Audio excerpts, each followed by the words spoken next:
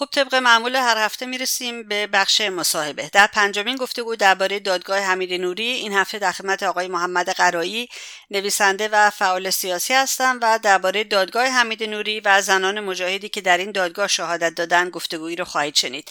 آقای قرایی همچنین در کنار فعالیت‌های سیاسی و نوشتن مقاله در سایت‌های وابسته به مقاومت ایران، نویسنده کتاب خاطرات خودشون از زندان وکیل‌آباد مشهد هم هستند بین سال‌های 1361 تا 64. نام این کتاب جوانه هاست. اینک توجهتون رو به گفتگوی رادیو ایراوا با آقای محمد قرایی جلب می‌کنم. با سلام به شما آقای قرایی گرامی، خیلی خوش آمدید به رادیو ایراوا و ممنون از اینکه دعوتم رو قبول کردیم. دلمون تنگ شده بود براتون آقای قرایی. سلام عرض میکنم، عرض ادب دارم خدمت شما خانم نرگس غفاری و شنوندگان عزیز رادیو ایراوا که امروز از یکی از هموطنان رو اینجا میشنیدم که خیلی پرشنونده هست رادیو شما تو منطقه. در حقیقت باعث افتخار است و تشکر میکنم از اینکه لطف کردید ما رو دعوت کردید و من هم بگم که دل به دل راه داره. اعضای این مقاومت هر جا که باشن در حقیقت همه تو یک جهت هستن و در راستای آزادی مردم ایران هرچی بتونن تلاش میکنن. من در خدمتتون هستم. خواهش میکنم از قول ما به این دوستان خیلی خیلی سلام برسونین و تشکر کنین که وقت میذارن و برنامه ها رو گوش میکنن. آقای قرایی، الان بیشتر از فکر میکنم 20 جلسه هست از دادگاه حمید نوری داره میگذره، از عاملین قتل عام 67. به نظر میرسه که دادگاه استکهلم داره وارد یک فاز جدیدی میشه. به این دلیل میگم فاز جدید که مجاهدین خلق، اعضای اصلی مجاهدین خلق تو این دادگاه شهادتاشون داره شروع میشه و چندین تن از زنان مجاهد تو این دادگاه ها شهادت دادن. میتونید برامون بگین چند نفر تا حالا از زنان مجاهد شهادت دادن و دقیقاً چی گفتن تو این جلسات؟ من خدمتتون عرض بکنم که چون اینجا تو شهر ما هست و این افتخار نصیبمون شده و وظیفمون ایجاب میکنه که هر روز اونجا باشیم، جهت اطلاعات به طور دقیق بگم امروز فکر میکنم 32 جلسه هست. بله همچنین که شما گفتید از اشرفیان در حقیقت 3 نفر از شیرزنان مجاهد خلق هفته گذشته که سه شنبه 12 اکتبر بود جلسه اولش که میشد 27 جلسه که شروع شد به اصطلاح از طریق زوم بود، از طریق ویدیو زوم که طرف صبحش خانم خدیجه برهانی بود که واقعا صحبت‌هاش تکان دهنده بود. حالا عرض میکنم خدمتتون هر جام لازم بود شما باز سوال بکنید بیشتر توضیح بدیم. برای خود من که هم زندانی بودم هم خیلی از شکنجه هایی که اون زمان در دهه 60 رو دیدم و شنیدم باز هم تکون دهنده بود. یعنی هر دم از واقعا این جنگل مولا، هر دم از این باغ که غلطه بگیم، هر دم از این جنگل وحوش آخوندها وقتی آدم میشنوه تازه فکر میکنه که قطره ای از دریای جنایات این رژیم رو ماها فی‌الواقع درک نکردیم. همینجا بگم من دیروز بچه‌ها میگفتم که ما فکر میکنیم بعضی چیزها رو میدونیم. بذار این رژیم در آستانه فروپاشی قرار بگیره یا سرنگون بشه، اون وقت فیلم ها و صحبت های در بیاد مثل دوران هیتلر نازیستا که آدم واقعا مو بر تن آدم سیخ میشه. ولی خود همین چیز برای من نقطه عطف بود. خواهم گفت خود خدیجه برهانی صحبتی که میکرد واقعا تکان دهنده بود. 7 تن از خانواده‌شو اینجوری که میگفت شهید کردن، 6 تا از برادراشو، یعنی همه برادراشو شهید کردن و خودش اونجوری که میگفت، این میگم تکون دهنده، خودش بعد از اینکه این کارو میکنن خودش هم دستگیر میشه. فکر میکنه که چند سالش بوده خانم غفاری، چند سالش بوده. من خودم خب هم بچه دارم هم نوه دارم، از این بابت واقعا بعضی وقتی اینا رو آدم میشنوه ناخودآگاه تو ذهنش همه اونایی که دارن، کسی هم که ندارن بازم بله. شما در نظر بگیری که بچه یک کودک 12 ساله اون وقت دستگیر شده و دست یک پاسدار شکنجهگری که الان همین امروز داشتیم با بعضی از این خانواده شهدا صحبت میکردیم جلو دادگاه، فی الواقع هیچ حیوانی، یعنی کفتار مثلا حیوان خیلی بدی هست که من دیدم توی این فیلم طبیعت و اینا که زنده مثل بقیه شیر نیست. شیر و ببر و پلنگ حیوان نجیبیه. بله. اول خفه میکنن بعد شروع میکنن به دریدن. زنده ولی با کفتار هم نمیشه عارف الواقع مقایسه که، چرا که اینها در حقیقت نسل کشن. خواهم گفت نتیجه صحبتم توی این قضیه نسل کشی کردن و انجام میدن و عجیب هست. شما در نظر بگیرید با این توضیحی که من دادم یک پاسداری که از هر حیوان سفید، از حتی کفتارم بدتر هست، بچه 12 ساله رو ببره توی تکسلولی. دیروز اتفاقا ما یه مصاحبه رادیو اینجا داشتم، اون طرف میپرسید که آیا هنوزم این ادامه داره. گفتم خانم من میتونم برات بفرستم این، چون آدم رادیو عادی بود.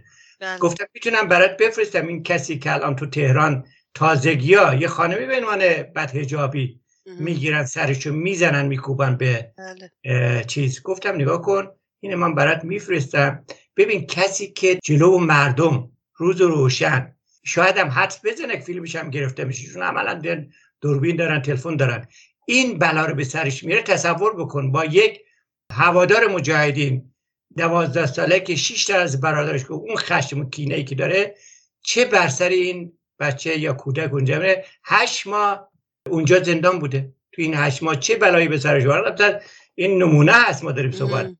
صدها هزار نفر از اینا بوده. آقای قرایی من خودم هم توی این اتاقای کلاب هاوس از چندین نفر شنیدم که این شهادت این زنان مجاهد خیلی شوکه کننده بود. شما الان همین گفتین و احساس خودتون رو گفتین نسبت به این موضوع، ولی آیا کلام ایشون برای شما باعث تداعی اونچه که بر سرتون اومده تو زندان بوده، یا اینکه نمیدونم، چون به هر حال به عنوان یک زندانی سیاسی شما خودتون شاید نمونه های بدتر از این رو دیده باشین توی زندان وقتی بودین، یا کسان دیگری که زندان بودن حتما نمونه های مشابه این شنیدن یا دیدن، حتی یا خودشون موضوع شکنجه بودن و مورد شکنجه قرار گرفتن. شوکه شدن این برای ما توضیح بدین یعنی چی وقتی میگین شوکه شدن؟ چون اولین بار نیست که ما این چیزا رو میشنویم. بله ببین ویژگی این خانواده اینجوری بوده که پدرش یک روحانی آزاده بوده به نام آقای حاج قاسم برهانی. ببین این پدر امام جماعت یک مسجد بزرگ تو قزوین بوده. میگفتن که از دوستای دیگه هم که پرسیدم میشناختن این خانواده، میگفتن که بسیار مشهور بوده، محبوب بوده، مورد اعتماد مردم بوده. ویژگیش از این بابته که من وقتی که نگاه میکردم میدیدم یه خانواده ای که باباش این کاره بوده، بالاخره مردم میشناختنش، روحانی بوده، آزاده بوده و این چنین بلا رو به سرش میارن. اینجوری که من تصور میکردم میگفتم و ای وای بر اسیری که از یاد رفته باشد، در دام مونده صید و صیاد رفته باشد. من از خدیجه یعنی در حقیقت تعمیم میدادم تو ذهن خودم. میگفتم نگاه کن این آدمی که اینقدر شناخته شده بوده، همه میشناختنش، این بلا رو به سرش آوردن با بقیه مردم، اونه که کسی کاری نداشتن. یعنی با این ویژگی‌ها برای من خیلی تاثیرگذار بود. یعنی از فقط خود خدیجه نبود، فقط این خانواده نبود. من در به اصطلاح صحبت‌های خدیجه یا کیسی که خدیجه مطرح کرده بود، آدم‌هایی رو می‌دیدم تو ذهن خودم که دیدم مثلا طرفی که تجاوز کردن آمدن، به اصطلاح یه همسایه ما داشتیم دیوانه شده بود، مرده، مادرش همون حزب اللهی بوده چی بوده، خلاصه خودشون چیز کرده بودن، بعدش دیوانه شده بود. ولی چون نه کسی کاری داشته و اینها، خب جایی مطرح نشد. ولی الان بیومن این داستان حمید نوری دشخیم و بودن اینترنت چیزای دیگه، یعنی میخوام اینجوری بگم که تازه میشد ضریب میزد به همه اون چیزایی که ما قبلا دیده بودیم. انگار همه رو چیکار میکرد؟ در حقیقت مثل آتشی که آدم بیاد بادش بزنه این شعله گرفته. اینجوری من تکون میداد، لااقل من که داشتم میدیدم و گوش میکردم.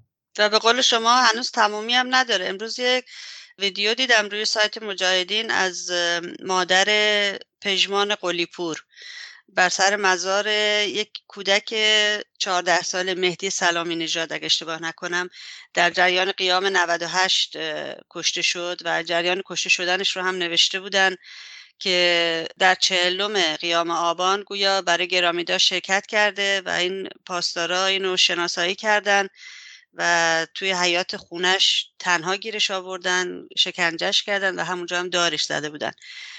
و همین که شما میگین واقعا هنوز این جنایت ها ادامه داره زیر عبای خامنه ای. بعدش هم نگاه کن، آدم بیشتر به اصطلاح برافروخته میشه یا بیشتر تکون میخوره اینه که الان ما همچه امکانی داریم. شما تصور بکن این پدرای مادر، مثلا خود این چیز رو، این که میگم کیسش مخصوصش، خود این خانواده رو با این عظمتش به لحاظ شناخته شدگیش بعدش بارها حمله میکنن خونش آتش میزنن. بله. خونه بابای چیزی هم آتش میزنن که بعد اینا دیگه دغمرگ میشن و نتیجه این که میدونی حالا توی جنایت علیه بشریت و اینجایی که مثلا داستان از اول مطرح کرده، اینجا جنایت جنگی میخواد تو ذهنش هست، ولی فیلمه نسل کشی هست. به نظر من حقوقدان نیستم، باید منتظر باشیم که تا این نتیجهش بیاد، ولی نسل کشی این معنا که چیزی نمونده ازش. خود این خدیجه که آمده بود بیرون، میدونی که مثلا ما همچین محدودیتی نداشتیم، ولی این که وقتی آمده بیرون خود این نمیتونست درس بخونه، نمیتونست از شهر بره بیرون، یعنی خود زندانی بدتر از زندان تا وقتی که تونسته گفتن مردم از ترس مردم با 1 میلیون اون زمان به اصطلاح چیز گذاشتن که بیاد بیرون، وثیقه گذاشتن. ما حرف از دهه 60 میزنیم که 1 میلیون چقدر زیاد بود، الان 1 میلیون که ارزش نیست. الان معلوم اون زمان اینجوری بوده. گفته از خانم‌ها 2 نفر دیگه هم تا هفته گذشته، به یکیش مهناز میمنت بود، یکیش هم مهری حاجی نژاد. بله. که اینا هم کیسشون بالاخره هر کدوم از یک دیدگاه دردناک بود. مثلا خود مهناز میمنت داشت صحبت میکرد که باباش قاضی بوده زمان قبل از انقلاب، بعد از اینکه اینا میان به دلیل ماهیت جنایتکاران رژیم خودش استعفا میده، چون قاضی بوده به اصطلاح به مهناز میگفته که اینا اصلا یک مش جنایتکار لومپن بی سواد هستن. خب معلوم هم هست دیگه، چون دیگه ما میتونیم اینا دم دستگاه از خمینیش بچین تا بقیه‌اش همین جنتی. من یادم از یه دفعه ازش پرسیدم آقا شما مگر حکم چیز خوندی؟ گفت ما هم به خمینی گفتیم. گفتیم ما که بلد نیستیم. گفت کاری نداره، برید 2 ماه اونجا توی حوزه علمیه قم اونجا یاد میگیرید. منظورش آدم کشی احتمالاً، شکنجه و آدم کشی. مخصوصا خاطرات یا نمیدونم روادید یا نمیدونم چی باید گفت در رابطه با زنان زندانی در ایران یک چیز جداگانه ای هست. آقای قرایی شما منو تصحیح کنید لطفاً، چون تجربه که یک زن در زندان آخوندها به دست میاره با یک مرد خب بسیار بسیار متفاوت است، شاید دردناکتر باشه برای یک زن زندانی. نمیدونم شما برای ما توضیح بدید لطفاً. درست میگم اینو؟ کاملا حرف درست است، چون میدونید که ویژگی ایدئولوژیک این رژیم زن ستیزیشه دیگه. یعنی مثل فاشیسم آلمان، البته اینا ایدئولوژیکش هم کردن، در حقیقت اینجا همه معیارهاشو برای اینکه جامعه رو ببنده زن رو در نظر گرفته. به همین دلیل شما می‌بینی که تو همه کارهایی که رژیم میکنه برای بندوبست یا ایجاد جو رعب وحشت، همیشه زنا هستن جلو هستن. حالا اتفاقا در مورد همین داستان خدیجه هم گفتی، این هم همین نکتهش بود. شما در نظر بگیر، یعنی من مطمئنم، من خودم زندان بودم، دیدم چه برخوردی با یک بچه 13-14 ساله مثلا کنار سلول من بود. این رو من صداش شنیدم، حالا که میگم دیدم، چون یه دونه سلول بود که اصلا تازه ساخته بودن، یه چوب دور برش چیز کرده بودن، هر حرفی که میزدن، هر بلایی که به سر نفر میاد، نفر جیغ میکشید آقا من نوه شما حساب میشم. یعنی نقدر سنش کم بوده. ها دیگه. اول دست به روسری میدادیم، اینا رو میشنیدم که دست به روسری من نوه، اول میگفت من بچم، بعد میگفت من میترسم از شما. 4 تا او زمان کمیته‌چیان بودن، ریشو من از تو خود به اصطلاح چیزی که سلول بود دیدمشون رد شدن از سلول، من کنارم بود. یعنی میخوام بگم که برای همین گفتم اتفاقا آخه مسئله فقط مسئله تجاوز نیست آقای قرایی. من فکر میکنم تو کشور ما، تو ایران، تو این رژیم آخوندها تنها کشور در جهان است که به غیر از تجاوز اون مسئله صیغه کردن یا شیرینی بردن برای خانواده دختر فکر میکنم بسیار بسیار دردناکتر از خود عمل تجاوز هست به زنان در داخل زندان. واقعیت اینه که تجاوز انواع اقسام داره دیگه. همین کلام شما گفتید که اینا به اصطلاح فتوا داده بودن که اینا رو قبل از اینکه اعدام بشن شما مثلا خود این تجاوزه. خود صیغه‌ای که شما اسم بردی اونم تجاوزه. یعنی همه اینا به نظر من اسمش حالا شکلش فرق میکنه، ولی میگم این بلایی که به حالایی که این اواخر که اصلا بحث زن مردم نداره، یعنی میخوام بگم این رژیم چرا زنه رو چون میدونه که اینا نمیتونن، مثلا ستم ما که تو زندان بودیم هم مردا شکنجه میشدن هم زنا. درست. ولی اون بلایی که اون شکنجه‌ای که زنا رو طبیعی بود که علت چه بود تو جامعه‌ای که لازم فرهنگی سنتی ما چیز داریم، خب طبیعتا نمیتونن. به همین دلیل اون شکنجه هست. یعنی طرف که کسی میاد مثلا حرفشو میزنه، خب آسیبش کمتر است تا کسی که تا آخر عمرش این زخم رو همچنان داشته باشه. اینو که میدونی یعنی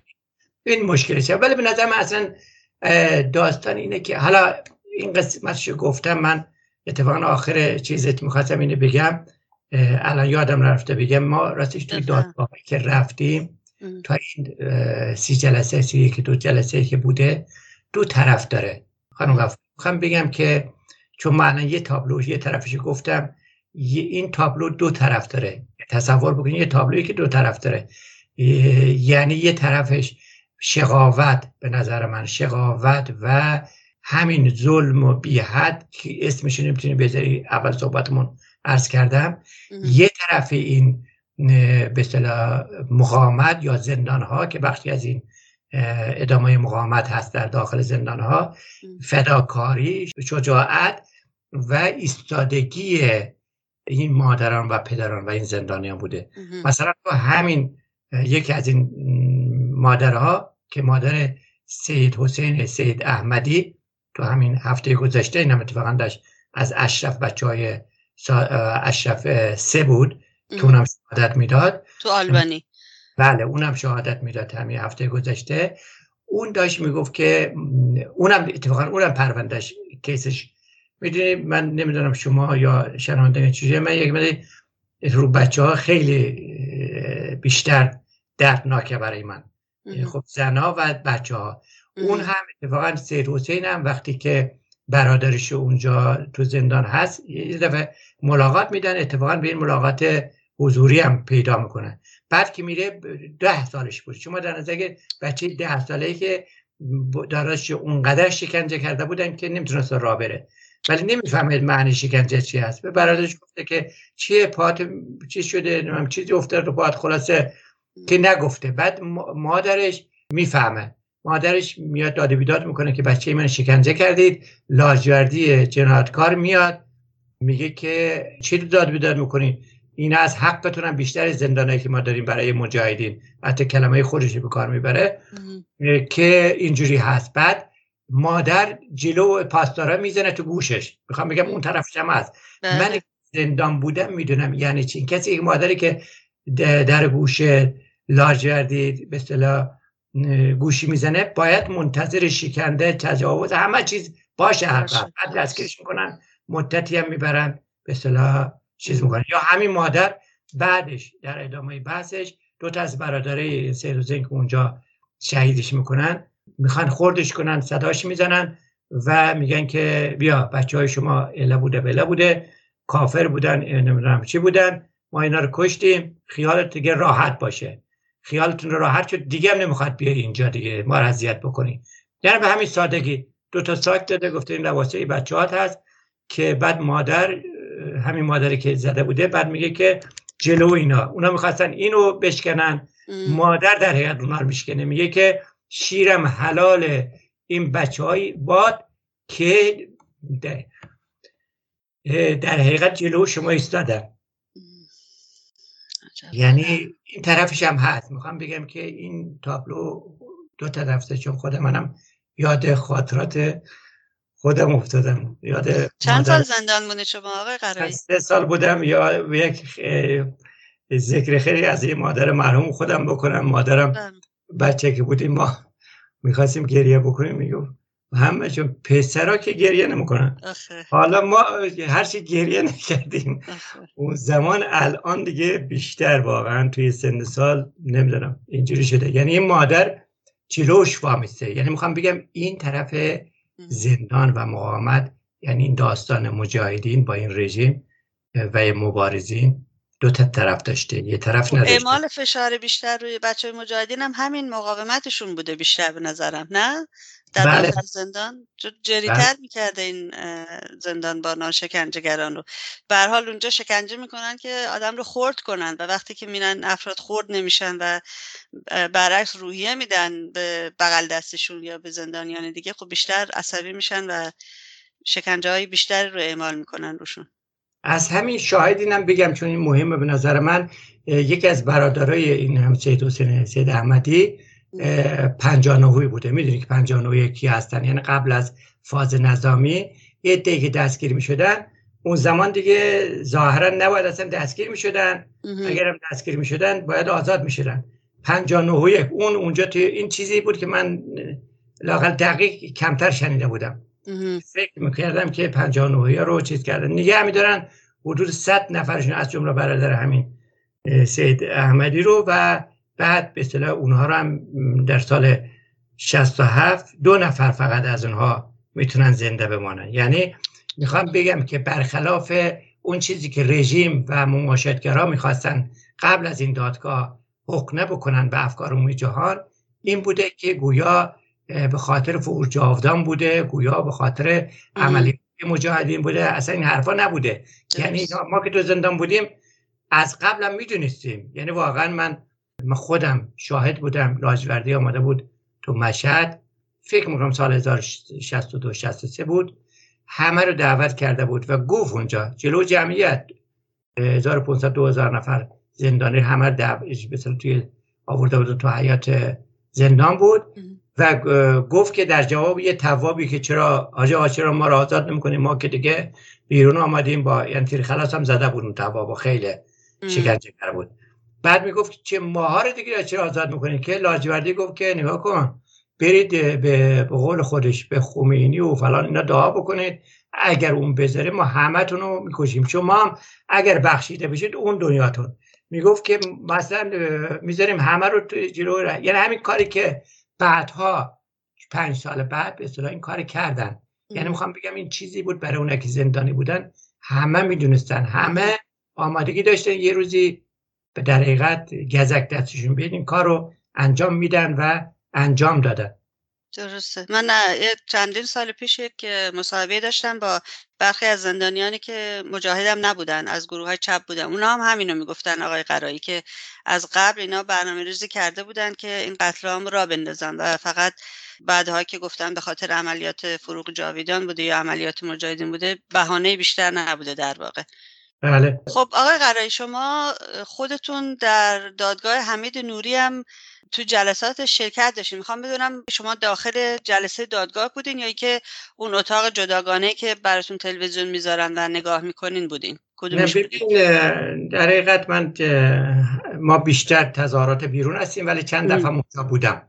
خب این اینجوری هست که یه دادگاه هست، یه اتاقی هست که کنار دادگاه هست، فقط با یه شیشه به اصطلاح چیز میشه، یعنی جدا میشه. خب دادگاه هستی ولی چیه تو دادگاه انگار نیستی ولی شیشه وسطش هست. درسته. سر تا سر اونجا جدا از این که خود تو اون اتاق هم به اصطلاح تلویزیون هست ولی اصلا نیاز نیست، فقط صدا رو میتونی بشنوی، اونجا رو میبینی، طرف رو میبینی. یعنی این آدم ای کاش یه روزی خود اینا ضبط میکنه، من میدونم ای کاش یه روزی حتما اینا رو یه زمانی که زمانش باشه حتما به نظر من پخش خواهند که الان نه.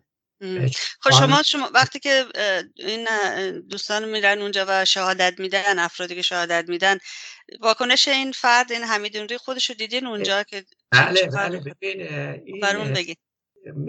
یعنی وقتی که اول شهادت میبینه اولا بسیار عصبی هست، حرکات دیوانه‌واری انجام میده، بعضی وقتا با انگشتش اینجور چیزا، البته از زیر که اصلا دادگاه نبینه. پس این واقعیت داره، چون من یه جای دیگه هم دیدم توی فیسبوک بود، یه جایی یک خانمی اشاره کرد بود به این موضوع. من فکر کردم شاید شایعه باشه ولی حقیقت داره. نه اینجوری هست. بعد خیره میشه مثل شکنجهگرا به نفراتش. ظاهرا هنوز فکر میکنن تو تهران نشسته، تو همون گوهردشته، این لاجوردی که ما بهش میگفتیم جغد، مثل جغد بود. نه که شکنجه میکنن، بالاخره بعد از مدتی اون ماهیت درون درندهشون میاد تو صورت چشماشون. همین حالتو داره. یعنی وقتی که طرف شاهد حرف میزنه یا چی، چند بار هم به اصطلاح تصمیم گرفت چیز کرده که دستگاه رو به هم بزنه. مثلا اینو من نبودم، دوستان بودن اینا تو همین هفته گذشته.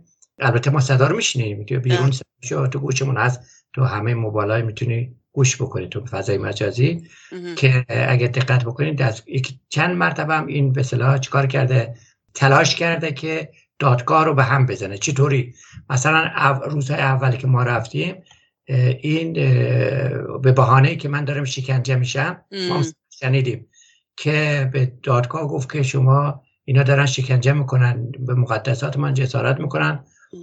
تازه معنی شکنجه رو ما فهمیدیم. ما گفته بودیم مرگ بر اصل ولایت فقیه، اینو شکنجه میدونست که چی. یا بعد مثلا همین هفته گذشته باز 2 مرتبه تلاش کرده بود. البته خب دادگاه رئیس دادگاه قاطع باش برخورد میکنه، دادگاه رو هم چند دقیقه تعطیل میکنه، به این نفراتش میگه که این بگم با دستبند میارنش دیگه، با دستبند بنده میبرن. بعدش چیز کرده بود، یکی از این شاهدا گفته بود که برادرش جزء شاهده، البته مال اشرف 3، گفته بود برادرش جزء اون 51 نفری بوده که توی اشرف شهید میشن. همونجا ادامه داد که این تو اشرف توی عراق منظورتونه؟ تو اشرف اصلی، بر اشرف اولیه. اونجا 51 نفر که سال 1392 بود اگه اشتباه نکنم، اونجا اون قتل عامی که اتفاق میفته در حقیقت 51 نفر از اون 100 نفری که قانونا رفته بودن چیز بکنن شهید میشن. این میگه که 12 نفر هم ضمناً اونایی بودن که زخمی بودن یا بیمار بودن تو بیمارستان. خب ما دیدیم دیگه، همه فیلماشو، همه اینا رو مردم جهان دیدن. بعد این توضیح میده، بعد میگه که این به دستور قاسم سلیمانی جنایتکار بوده که روز بعدش میاد توی مجلس خبرگان، اونجا در حقیقت تبریک میگه با آخوندا که ما این کار کردیم.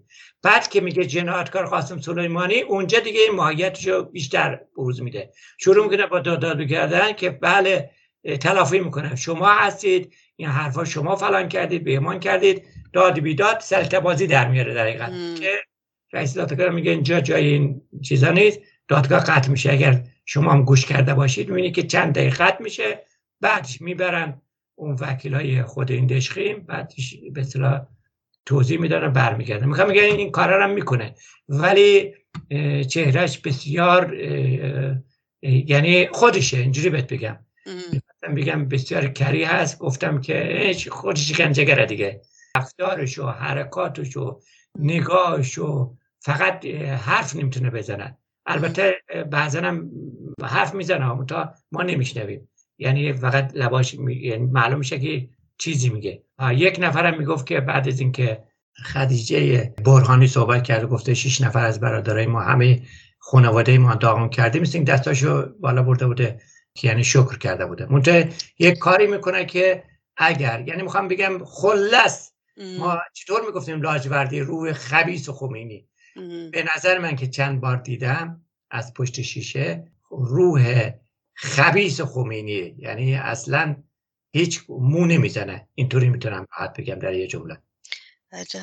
جای تعجب واقعا که انسان به چه نقطه‌ای میرسه، پروسه خیلی عجیب غریبی هست. آقای قرایی، شما اشاره کردید به اینکه در خارج از ساختمان دادگاه هم حضور دارین اونجا و هموطنان ما توی این 32 جلسه‌ای که گذشته هر روز هر وقت که جلسه بوده اونجا حضور داشتن و اعتراض میگه. اول اینکه برام بگین فقط بچه‌های مجاهدین هستن اونجا اعتراض میکنن تا بعد سال بعدی رو به خدمتتون بگم. بله، عرض شود که روزهای اول گروه‌های به اصطلاح آزادیخواه دیگه هم چند روز آمدن. بعد از اونش تک و توک، بعضی وقتا تک و توک میان. مثلا همین هفته یک تعدادی آماده بودن 2 روز، دیروز و پریروز، که امروزی که من دیدم نبودن. خیلی کمتر میان، ولی اینجوری نیست که اصلا نیان. روز اول خیلی بیشتر می آمدن. بعد یعنی از اون میرن توی ساختمون میشینن توی داخل اون اتاقی که شما الان تشریح کردین، یا اینکه کلا نمیان؟ بله، الان بحث بیرون، اون داخل که خب آزاد هست، یعنی اون تقریبا از زود بیاد بری اونجا، وقت بگیری صبح زود که بتونی بری به اصطلاح شرکت، چون جاش خیلی کم هست. ولی بیرون عرض میکنم، بیرونه که تظاهرات ما میذاریم از روز اول که روزای اول جاش هم یه جوری هست چون وسط شهر هست، میدانی نیست، اگرنه که میشد تظاهرات بزرگتری داشت. ولی مثلا روزای اول ما صدها نفر بودیم. الان هم اگه دقت بکنید تو فیلم ها در حقیقت هولووش 200 نفر اینا. بله، هنوز عکس‌ها مشخصه، تعداد زیادی اونجا هستن. اونجا بودیم از ساعت 9 تا ساعت 3 و 4 بعد از اون تا وقت دادگاه برگزار میشه. این باند ایرج مصداقی اینا میان اونجا یا نه؟ بله، اینا اتفاقا از روز اول همچین میگم چند نفری بودن که آماده بودن. تعدادشون که خیلی کمه. بله، انگشتان یه دست. الان دیگه نه، الان آب رفته، یعنی خودش میاد، بعضی وقتا خودش هست با زنش اینا. ولی یکی 2 نفرم دور برشون بعضی وقتا دیده میشه، بعضی وقتا هم تکی هست. روز اول چرا دور برداشته بود؟ چون که فکر نمیکرد که مجاهدین و مقاومت با این دستگاه و هجمه وارد بشه، چون میدونی که نمیدونم حالا لازم است اینجا بگیم در یه جمله دادگاه شروع شده بود. این فکر میکرده که بالاخره برنده شد دیگه، با همدستی با رژیم آماده بود که بزنه و ببره، ولی به سرش خراب شد. حالا اگه لازم بود من توضیح بدین لطفاً، توضیح بدین چیه منظورتون؟ دادگاه که من خیلی خلاصه بگم چون به سوال ما مربوط هست، برای اون بخش از شنوندگانی که نمیدونن، این دادگاه اینجوری بود که یک مثل دادگاهی که توی چیز بود، بلژیک بود، اسدالله اسدی نبود که ساده باشه، یه طرف مجاهدین باشن یه طرف رژیم. اینجا پیچیده بود. یعنی اونقدری که من به اصطلاح اطلاع شورای ملی مقاومت همون زمان خوندم، الانم بیشتر برای ما به اصطلاح ماده شده تو صحنه دیدیم، اینجوری بود که یک جناحی از رژیم در مقابل ارتش امنیتی، اون جناح دیگه‌اش در حقیقت این رو خودش کمک کرد که به اصطلاح این بیاد اینجا و این بساط را بیفته. با این 2 تا هدف میخواست بزنه. اگر خانم غفاری حتما یادت هست که بالاخره چون 90 خورد اندی از شهدای این به اصطلاح دهه 60 و قتل عام از مجاهدین بوده، صاحب اینها هم این مقاومت بوده. 5 سال بود که رئیس جمهور برگزیده محمد پرچم دادخواهی رو برافراشته و خیلی هم پیش رفته بود. درست. این آمد چیکار کنه؟ با به اصطلاح رژیم آمد اون جناب وزارت اطلاعاتش با علم کردن این داستان و ایرج مصداقی میخواست 2 تا کار بکنه به نظر من. یکی این که ایرج به اصطلاح این پرچم رو از دست مقاومت به زعم خودش البته بگیره، به دست این مزدور نفوذی، یعنی دست خودش، یعنی لوسش بکنه، یعنی اینو به صفی سازش بکنه. دوم این که فکر میکرد مجاهدین شرکت نمیکنن، چرا این بابا اونجا هست، وقتی هم شرکت نکنه بگن که خب مجاهدین دروغ میگفتن، بفرمایید اینم شکنجهگر بود، دستگیر شد، اصلا شرکت نکردن، فلان نبود. یعنی 2 تا ضربه میخواستن بزنن. بعد برعکس شد، نمیدونستن که مجاهدین بالاخره با چراغ خاموش، البته اولش، ولی با دنده سخت، دنده 1 آمدن. اما روز اول دیدم، روز اول در حقیقت تمام کاسه‌کوزه‌های ارتجاع و استعمار توأمن برباد رفت. الان هم هر چی میگذره اگر دیده باشید دیگه الان حرف ما نیست، حرف رفیق سابقشون کاوه موسوی حتما شنیده دیگه. بله. اگر مجاهدین تو اینجا نبودن این دادگاه به سرانجامی نمیرسید. اسمش هم گفت که با این کار کرد، یعنی میخواستن اینجوری چیده بودن. ولی با هجمه‌ای که مقاومت کرد، صدها نفری که آمد بعد ادامش، الان اگه دقت بکنید دیگه این به محاق رفته، تو سایه رفته، مثل دیوانه ها. من میبینم هر روز میاد اونجا، هنوز فکر میکنم اون دوران 2 ماه قبلش هست، آنتنی دنبال آنتن میگرده. عجب. واقعا اگر فیلماش چیز بکنی اینجوریه دیگه. اون گندی هم که با اون چیز زد، حمید چی بود اون؟ بهبهانی، سعید بهبهانی، که اون روز اتفاقا ما اونجا بودیم دیگه، میدونید که شما بودین اونجا؟ بله و همین نزدیکش بودیم دیگه. این یک هموطنی هم بالاخره دیدی که یه اردنگی زد، دستگیرش کردن. اتفاقا این برنامه بود اینم دیگه، میدونی که برنامه بود که بعضی درگیری پیش بیاد، تحریک بکنن خانواده شهدا رو، چون بعدش یک نفر که فیلم این بابارم ظاهرا گرفته بود تو همونجا یک رستورانی بود، بعد میره همین مزدور نفوذی براش دستم میزنه. اتفاقا یعنی معلوم بود از قبل برنامه ریزی کرده بودن که خب بالاخره به قول یک نفر می مقاله خوبی نوشته بود، گفته بود که خلاصه اینا وضعشون خراب شد. این کلمش برام جالب بود، میگفت که نیمتنه نظام رو خلاصه به نمایش گذاشته بود. چه جالب.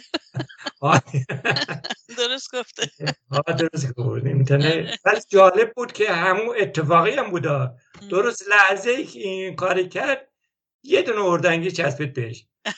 کسی که اصلا نبود، یعنی به موقع به جا، واقعا خیلی به جا بود، خیلی به جا بود. من خودم بله اتفاقا من این فیلمشو تا دیدم گذاشتم روی که از این کانالای رادیو و یه نفر به من انتقاد کرد، گفت که نباید بذاری این چیزا، نباید پخش بشه. گفتم برای چی نباید پخش بشه؟ اتفاقا خیلی هم خوبه که باید پخش بشه این چیزا، چون ماهیت خودشون رو نشون میدن. اینا دم از دموکراسی میزنن، دم از روشنفکر بودن میزنن، دم از چپ بودن میزنن و این گونه رفتار زشت و خلاف شؤونت یک انسان رو نشون میدن. اون هم به خانواده‌ای که برای دادخواهی از عزیزانشون جلو دادگاه اومدن و صف کشیدن و شعار میدن.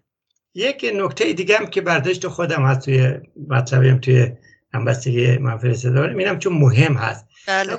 واقعیت اینه که توی دادگاه اینو که میگم مجموعه این 31 جلسه رو عرض میکنم. بله. به خصوص وقتی بچه‌های ما اومدن نگاه کن، واقعیت اینه که این مزدور نوزی یک دو نفر از همپالکی‌هاش هم هستن اونجا، یک دو نفر بیشتر هم نیستن. اینا در حقیقت خطشون معلوم هست. یعنی کلی‌تر بگم تو دادگاه دو تا خط روی هم دیگه یا به موازات هم دیگه به نظر من داره حرکت میکنن. یکیش به اصطلاح بریدگی، وادادگی، تسلیم و گسترش ناامیدی. یک خط دیگه هست که خط مقاومت و مجاهدین هست و کسایی که به اصطلاح معتقد به مقاومت هستن. چند نفر دیگه من دیدم، حالا از مجاهدین نیستم ولی از مبارزین هستن. اینی که در حقیقت ادامه همون خط 30,000 زندانی بود که آنکه گفت آری، آنکه گفت نه به قول برشت. اونهایی که اون وقت گفتن نه الان هم مقاومت، مثلا همین بچه‌ای که از 8 هفته قبل خانمایی که صحبت کردم این خط دارن پیش میبرن. کسی که گوش میکنه به این نتیجه میرسه که این مقاومت دو طرف داره، یکیش مجاهدین و متحدینشون هستن که هیچ وقت تسلیم نشدن تا آخر هم میخوان وایستن، یکی همون وادادگاری که به اصطلاح سمبولش همین مزدور نفوذی است و اونم که نیمتنه‌شو اوریان کرد که به اصطلاح چیزشه دیگه، آنتنشه دیگه در حقیقت. اینم نکته‌ای که چون گفتم اگر بعدها فرصت نشد من از فرصت حسن استفاده رو بکنم. شما خیلی ممنونم، خیلی هم خوب بود، مرسی. آقای قرایی از کتابتونم برامون میگین؟ یک کم وقتم زیاد نداریم ولی یه اشاره بکنید به کتابتون که نوشتین. وقت نداریم. کتاب من آخه همچنین گفتم بذار یه یادی بکنم از حمید اسدیان عزیز، شاعر و نویسنده مقاومت که واقعا نمونهشو من کم دیدم تو اشل خودش، البته عرض میکنم تو مجاهد که از این شخصیت ها فت فراوان هست، ولی هر به قول مادر بزرگ من هر گلی بوی خاص خودش داره. این حمید بالاخره ما رو تشویق کرد و کرونا هم که آمد فرصتی بود و ما آمدیم یه خلاصی از خاطرات، چون مشهد هم زندان وکیل آباد مشهد نداشتیم تا این نقطه، البته در آینده اونایی که بیشتر از من مقاوم بودن و بیشترم بودن خواهند نوشت، ولی ما آمدیم چیکار کردیم؟ اینو نوشتیم، حدود 200 صفحه است که اونجا من بیشترش یک انگیزم البته این بود که شهدایی که رفتن، شهدایی که سال 67 رفتن اسامشون اینا رو، خاطراتی هم از آدم‌هایی که قهرمانانی که فی الواقع مثل جعفر هاشمی، اتفاقا امروز هم تو دادگاه مطرح شد اسمش، چون جعفر یک یلی بود.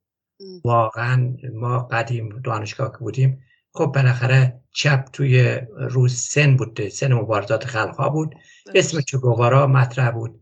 باور کن بدون هیچ اغراق نمیخوام مقایسه بکنم. جعفر اصلا یک چیزی بود، یعنی نمیشه اصلا تصویرش کرد. جعفر هاشمی بیشتر میخواستم اینا رو چیز بکنم، حالا چقدر تونستم در حقیقت اینا رو چجور میشه تهیه کرد کتابتون آقای قرایی؟ جایی هست برای به فروش برسونین یا نه؟ ما اینجا یه مقداری چاپ کرده بودیم که تمام شد، حالا بعد اگرم چاپ بشه نه توی چیز ندارم، یعنی فروشی توی جایی نذاشتم، ولی اینجا اگر لازم باشه چون به اصطلاح میان دیگه، این تظاهرات هنوز 4-5 ماه دیگه هم هست، ولی اگر یک زمانی توی نت و اینا قرار دادیم، اولین جایی که من زحمت بدم به شما زنگ میزنم میگم که آزشی ببرم. الان فقط تو کتاب هست. خیلی ممنونم که اسم بردی ازش. خواهش میکنم خسته نباشید. به هر حال هم اتفاقا همه بچهای خودتون، کسای دیگه، هر کسی که زندان بوده اتفاقا باید نوشته بشه، چون بچهای ما کم تو این قسمت کم کاری کردن.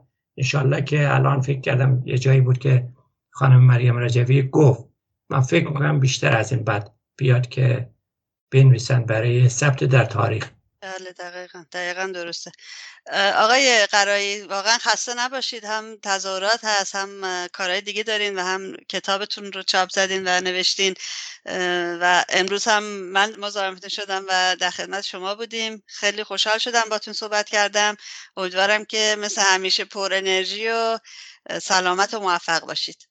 باعث افتخار ماست. خیلی ممنون رفتی که من باید تشکر بکنم، این وقت رو به من دادی و تشکر میکنم از شنوندگانی که بعداً صحبتهای من و شما رو گوش میکنن و وقت میذارن. ممنونم. واسه چی دستمونو تو دست خورشید نداریم؟ چادر مشکی شهر رو از سرش بر نداریم؟ چرا وقتی که بهاریم پا و اون پا میکنه هرچی شک رو بی بهونه از دلش در نیاریم؟ شب رو نکن بهونه، دلت یه کهکشونه، پاتو بیرون بذار از گلیم این زمونه. شب رو نکن بهونه، دلت یه کهکشونه، پاتو بیرون بذار از گلیم این زمونه.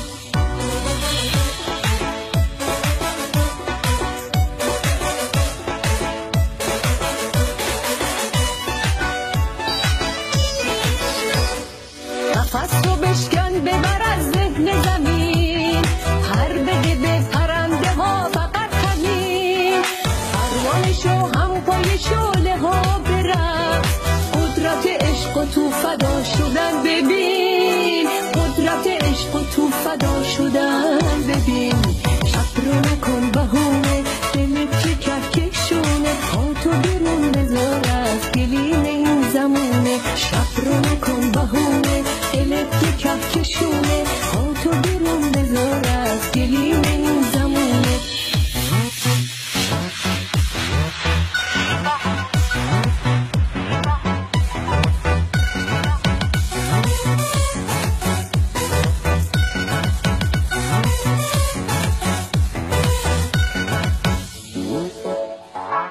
حیف از این صفای تو که خرج عاشقان نشه، غزل ترین ترانه ها صدا نشه.